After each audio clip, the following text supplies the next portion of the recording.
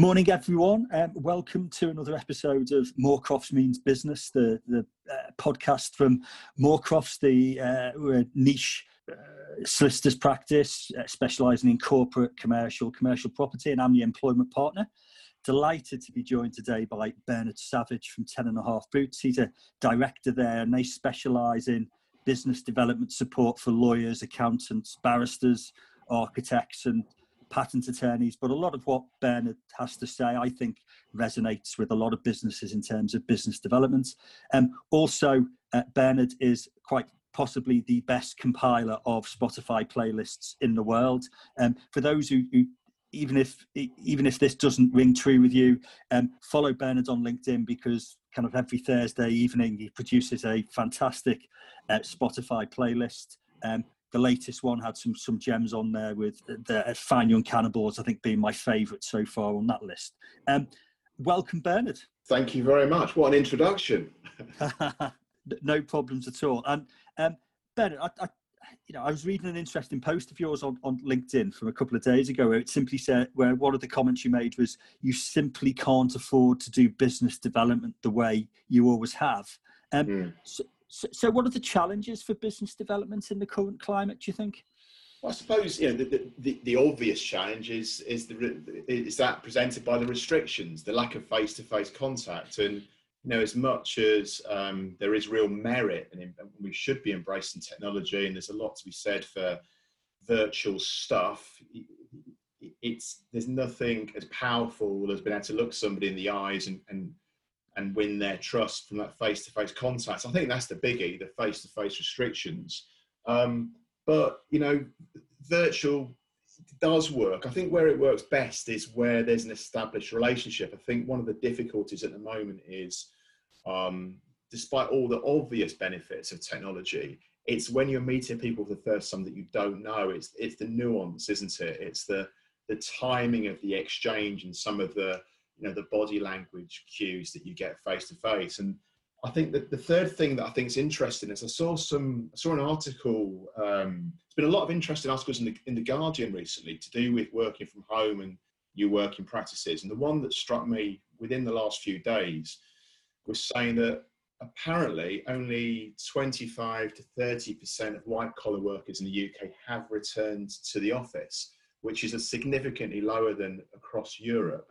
And I think one of the consequences of that for BD is is cross-selling. Within your own firm is going to be very hard, and cross-selling is a big issue at the best of times. So for me, those are the three biggies that are real challenges at the moment. Yeah, certainly for I think that echoes kind of what I've been experiencing. Those one-to-one coffees that we used to put in our diary, which were great for catch-ups, just aren't happening.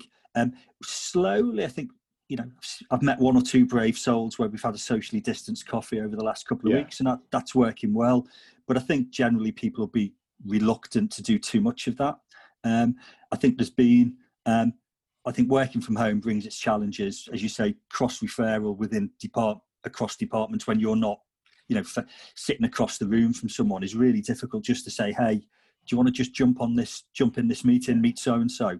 And also I think, so I was just going to say, what's it's an excuse for a music analogy, because you warmly introduced me with reference to playlists, and I think there is a parallel with music in terms of one of the things that we're missing out of with the lack of face-to-face contact. And the analogy would be with some musicians who get together to jam. They don't have an agenda as such. They get together with their instruments and they're just going to thrash things out and see where it takes them. And actually that ends up producing a lot of big hits over the years. There hasn't been some formal agenda or rigid structure. And I think that's one of the benefits of the office environment. It's those chance meetings on somebody on the stairs that you just bump into someone and say, oh, actually, it's rather fortunate. Just you remind me of something. Have you got 5 minutes? It's not always the planned face-to-face contacts. It's sometimes the unplanned contacts. Yeah, and I think that for me echoes with some of the Zoom sort of webinars and things. And I know a lot of the networking groups have kind of gone online, but actually for me, some of the interest in those networking groups is the speakers generally are quite interesting, but actually for me, the value often is those 15, 20 minutes before the speaker and the 20 minutes afterwards, where you have those catch-ups with all those people. And I haven't seen anything which can kind of replace that. And I suspect, I don't think it can be replaced fully. Yeah, I agree. And so, if you've seen lots of, in business development, lots of people suddenly jumping into webinars and trying to do things differently? I think what we're seeing now is a transition from the initial reaction. So the initial reaction to lockdown and the pandemic was, panic.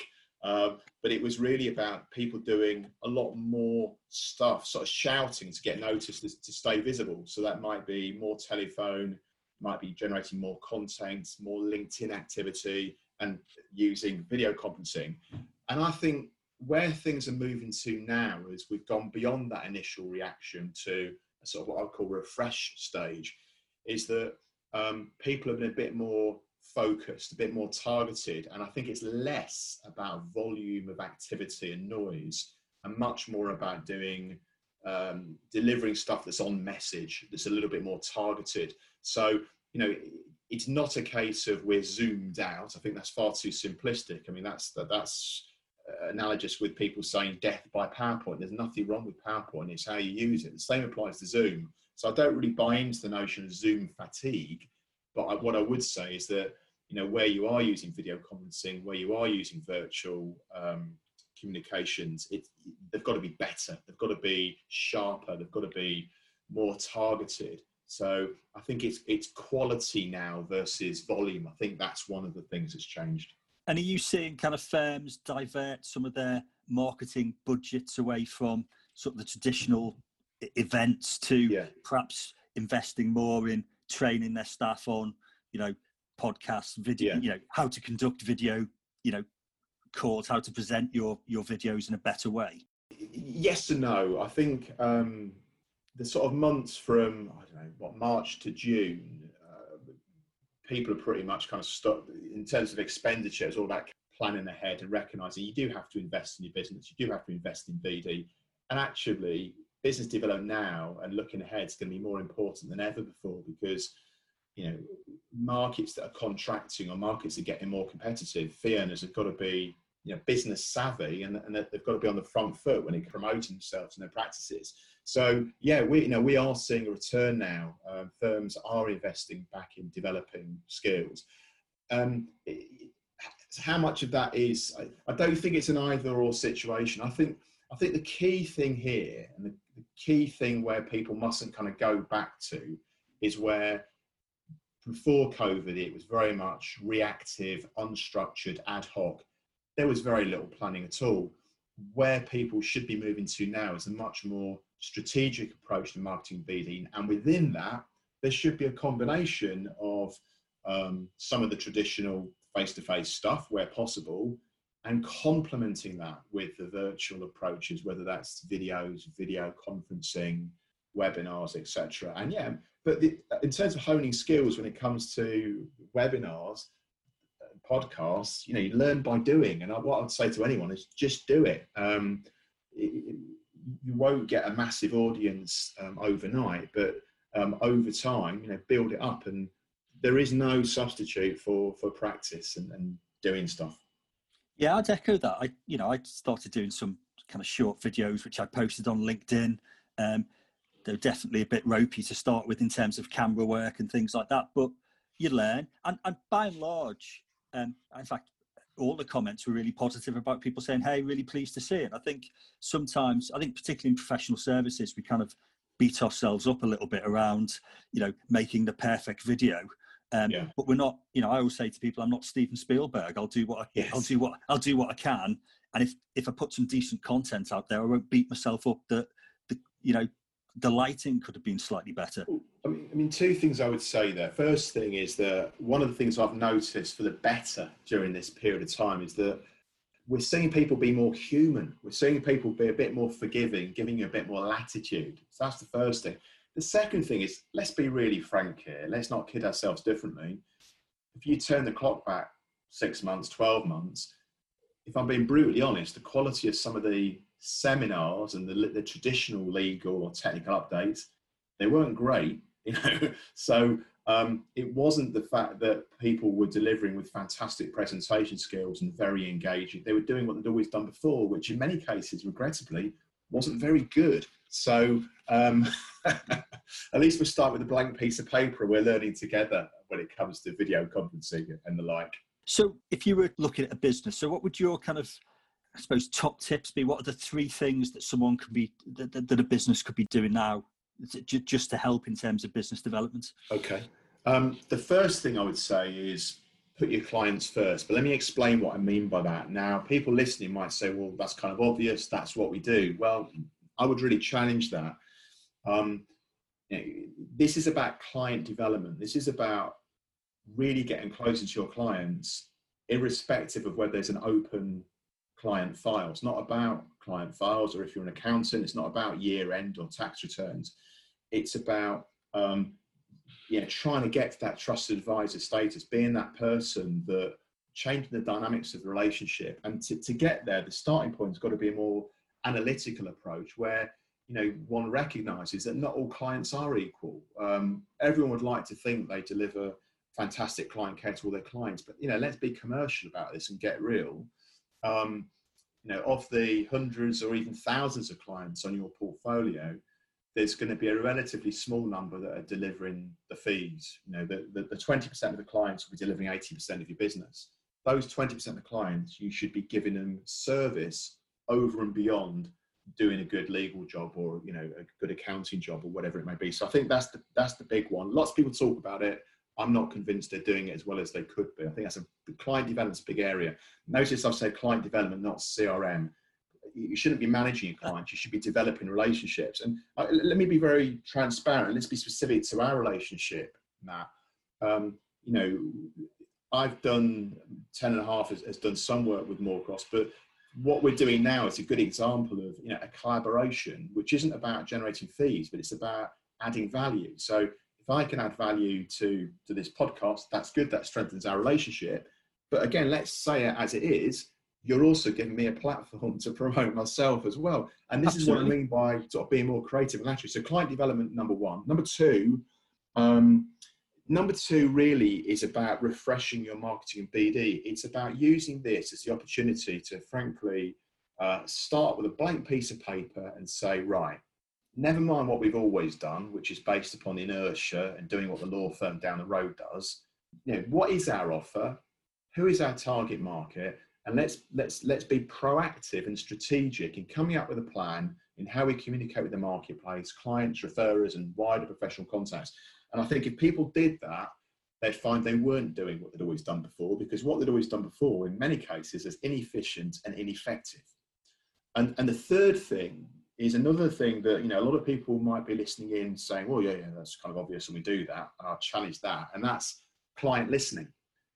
Client listening, in my book, is not simply about sending somebody a post-transaction self-completion questionnaire, or a happy sheet, as one might call it. That's better than nothing.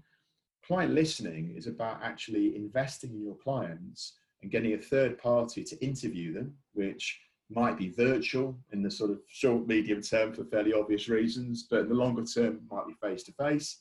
Not all your clients wouldn't be cost-effective, wouldn't be appropriate, but clients where there's repeat work, clients that are operating in markets that are high strategic value, clients that you're billing a lot, frankly, that you want to look after, you want to ensure they're a client in 1 year, 2 year, 3 years and beyond. I think client listening is going to get bigger and bigger and bigger, and it has to, because it's just not credible at the moment. The number of law firms who purport to be different to other law firms through their claims on their websites and their brochureware because they listen to their clients. Well, what's the evidence? How are they listening to their clients? How many of those firms have got an independent client service review program or some kind of system? 1 in 3 at best. So to me, those would be the biggies: client development, strategic planning, and client listening. The other thing that I was thinking about just in advance of the call was we're kind of hit with lots of kind of social media platforms at the moment, aren't we? And if I see another thing about TikTok for employment lawyers or something like that, are we still looking at those sorts of, in terms of social media, LinkedIn? I struggle sometimes to see kind of where kind of Facebook, Twitter, TikTok particularly, it's like, where's those sort of, where do you see those platforms developing? This is a difficult one for me because it requires more than a sort of 90-second answer, but I'm going to give it my best shot in 90 seconds. So you got no more than 90. Okay, I've got 2 minutes then rather than 90 seconds, right? The first thing I would say is, let's look at the bigger picture. All social media it's another communication channel, and to get your message across the marketplace, it's just that, it's another channel. Should you use that channel? Yes, social media is part of your communication approach. So that's the first thing. The second thing I would say is the detail answer is going to vary hugely depending upon who are the clients you're trying to attract. But to be more helpful in the context of a law firm, for 97.9% of law firms, it's as simple as this. LinkedIn should be your first choice for social media by a country mile, I would argue. I say 97% because there will be law firms that perhaps specialize, niche practices that focus on areas like, I don't know, the media industry or technology, where it's, or equally for a high street law firm that's perhaps looking at more business to consumer rather than business to business. It will be a little bit, it will differ slightly, but for the vast majority of law firms, I would say LinkedIn comes first by distance. I'd probably put Twitter second, but I think the difference is that Twitter is very helpful as a news feed. The other thing about Twitter is, again, it varies by sector. So if, for example, as a professional service firm, you're interested in the retail sector or hospitality or the media or technology businesses, then it's helpful often to follow, food and drink companies or hotels or whatever. But it ultimately, it's about who are you trying to attract? And that's where you should start with any conversation about marketing BD. This might sound slightly tangential, Matt, but I don't know whether you or listeners, well, I know some listeners will watch crime dramas. And if you think about any crime drama you've ever seen on television, this is how it works. So it plays out with, they grab your attention at the beginning and there's some sensational murder. And then what happens next is a detective addresses his or her staff, and they have a whiteboard behind them. And all they have on that whiteboard at the beginning is a photograph of the victim. And that photograph gives them, that focus. And then they start to they take a very forensic approach, and they will identify perhaps one, maybe two suspects. And the purpose of the exercise is to ensure that they solve the crime, correctly, they get the right culprit, and secondly, as quickly as possible. Now, actually, I would say within a BD scenario, that's exactly what you should be doing. If you haven't got that clarity of thinking, you'll make bad choices. Because if you've done that exercise, that will inform what networking activity you get involved in. You focus it around visibility, what publications you read and you're seen to be in, who are the other stakeholders that you should be visible to, what are the trade bodies and forums and associations that are relevant, etc., etc., etc. So relating that to social media, that's going to answer the question, because when you've got that clarity of thinking, you'll know what the choices are. But an easy one, TikTok, give it a wide berth. No, there's a story which I was actually told not to share this story, but I can't stop myself. My wife is a clinical practitioner. She had a case, it's a little while ago, so I think I can say it now, but there was quite a serious accident where a young couple had been making a video for TikTok, which involved throwing glasses at each other, and you kind of know what happens next. There was quite a very, very serious injury, which I think hadn't been for my wife's attention. It could have been a tragedy. She said she'd never seen so much blood in her life, and she's seen a lot of blood over the years. So, it's quite serious. So TikTok, I'll give that one a miss. I think Instagram is less relevant to law firms. I think if you're an architectural practice or if you're a business that's about images and pictures, it's probably more relevant. But again, the biggest objection I get from any fee earner in any professional service firm is, I don't have time. And then I see people making bad choices with the limited time they can invest in BD. So if you've got limited time and you want to do some social media, then go where you're more likely to get a result, and that's on LinkedIn, which doesn't mean that there isn't any value in the other things, but there aren't enough hours in a day. And I'm not seeing evidence of enough fee earners using LinkedIn particularly well. So just one example of this relates to your world, Matt, so employment law. One of the things that I often find amusing is it's quite rare do I see an employment solicitor on LinkedIn who actually identifies the particular niche areas. What they tend to do in their profile is they say employment solicitor. But the problem with just saying you're an employment solicitor is that you'll know the number better than I do, but there's a lot of them in the UK. So how do you actually get noticed? But if in your profile and if in your posts you were to be more specific and talk about, I don't know, whistleblowing or discrimination or, I don't know, issue, inclusivity, diversity, or things that you've got a particular interest in and you've got some case studies, that's more likely to get you noticed, and ultimately you're more likely to win work. Excellent. I shall immediately go and change my LinkedIn profile to something more specific. Listen, Ben, that was fantastic. Thank you for your time today. Really appreciate your input. I'm sure anyone listening will have taken some nuggets away from that. And as I say, I'll put Bernard's link to his profile on LinkedIn, worth following, as I say, even if it's just for the Spotify list. So thanks very much for that, Bernard. Really appreciate it. Thank you very much.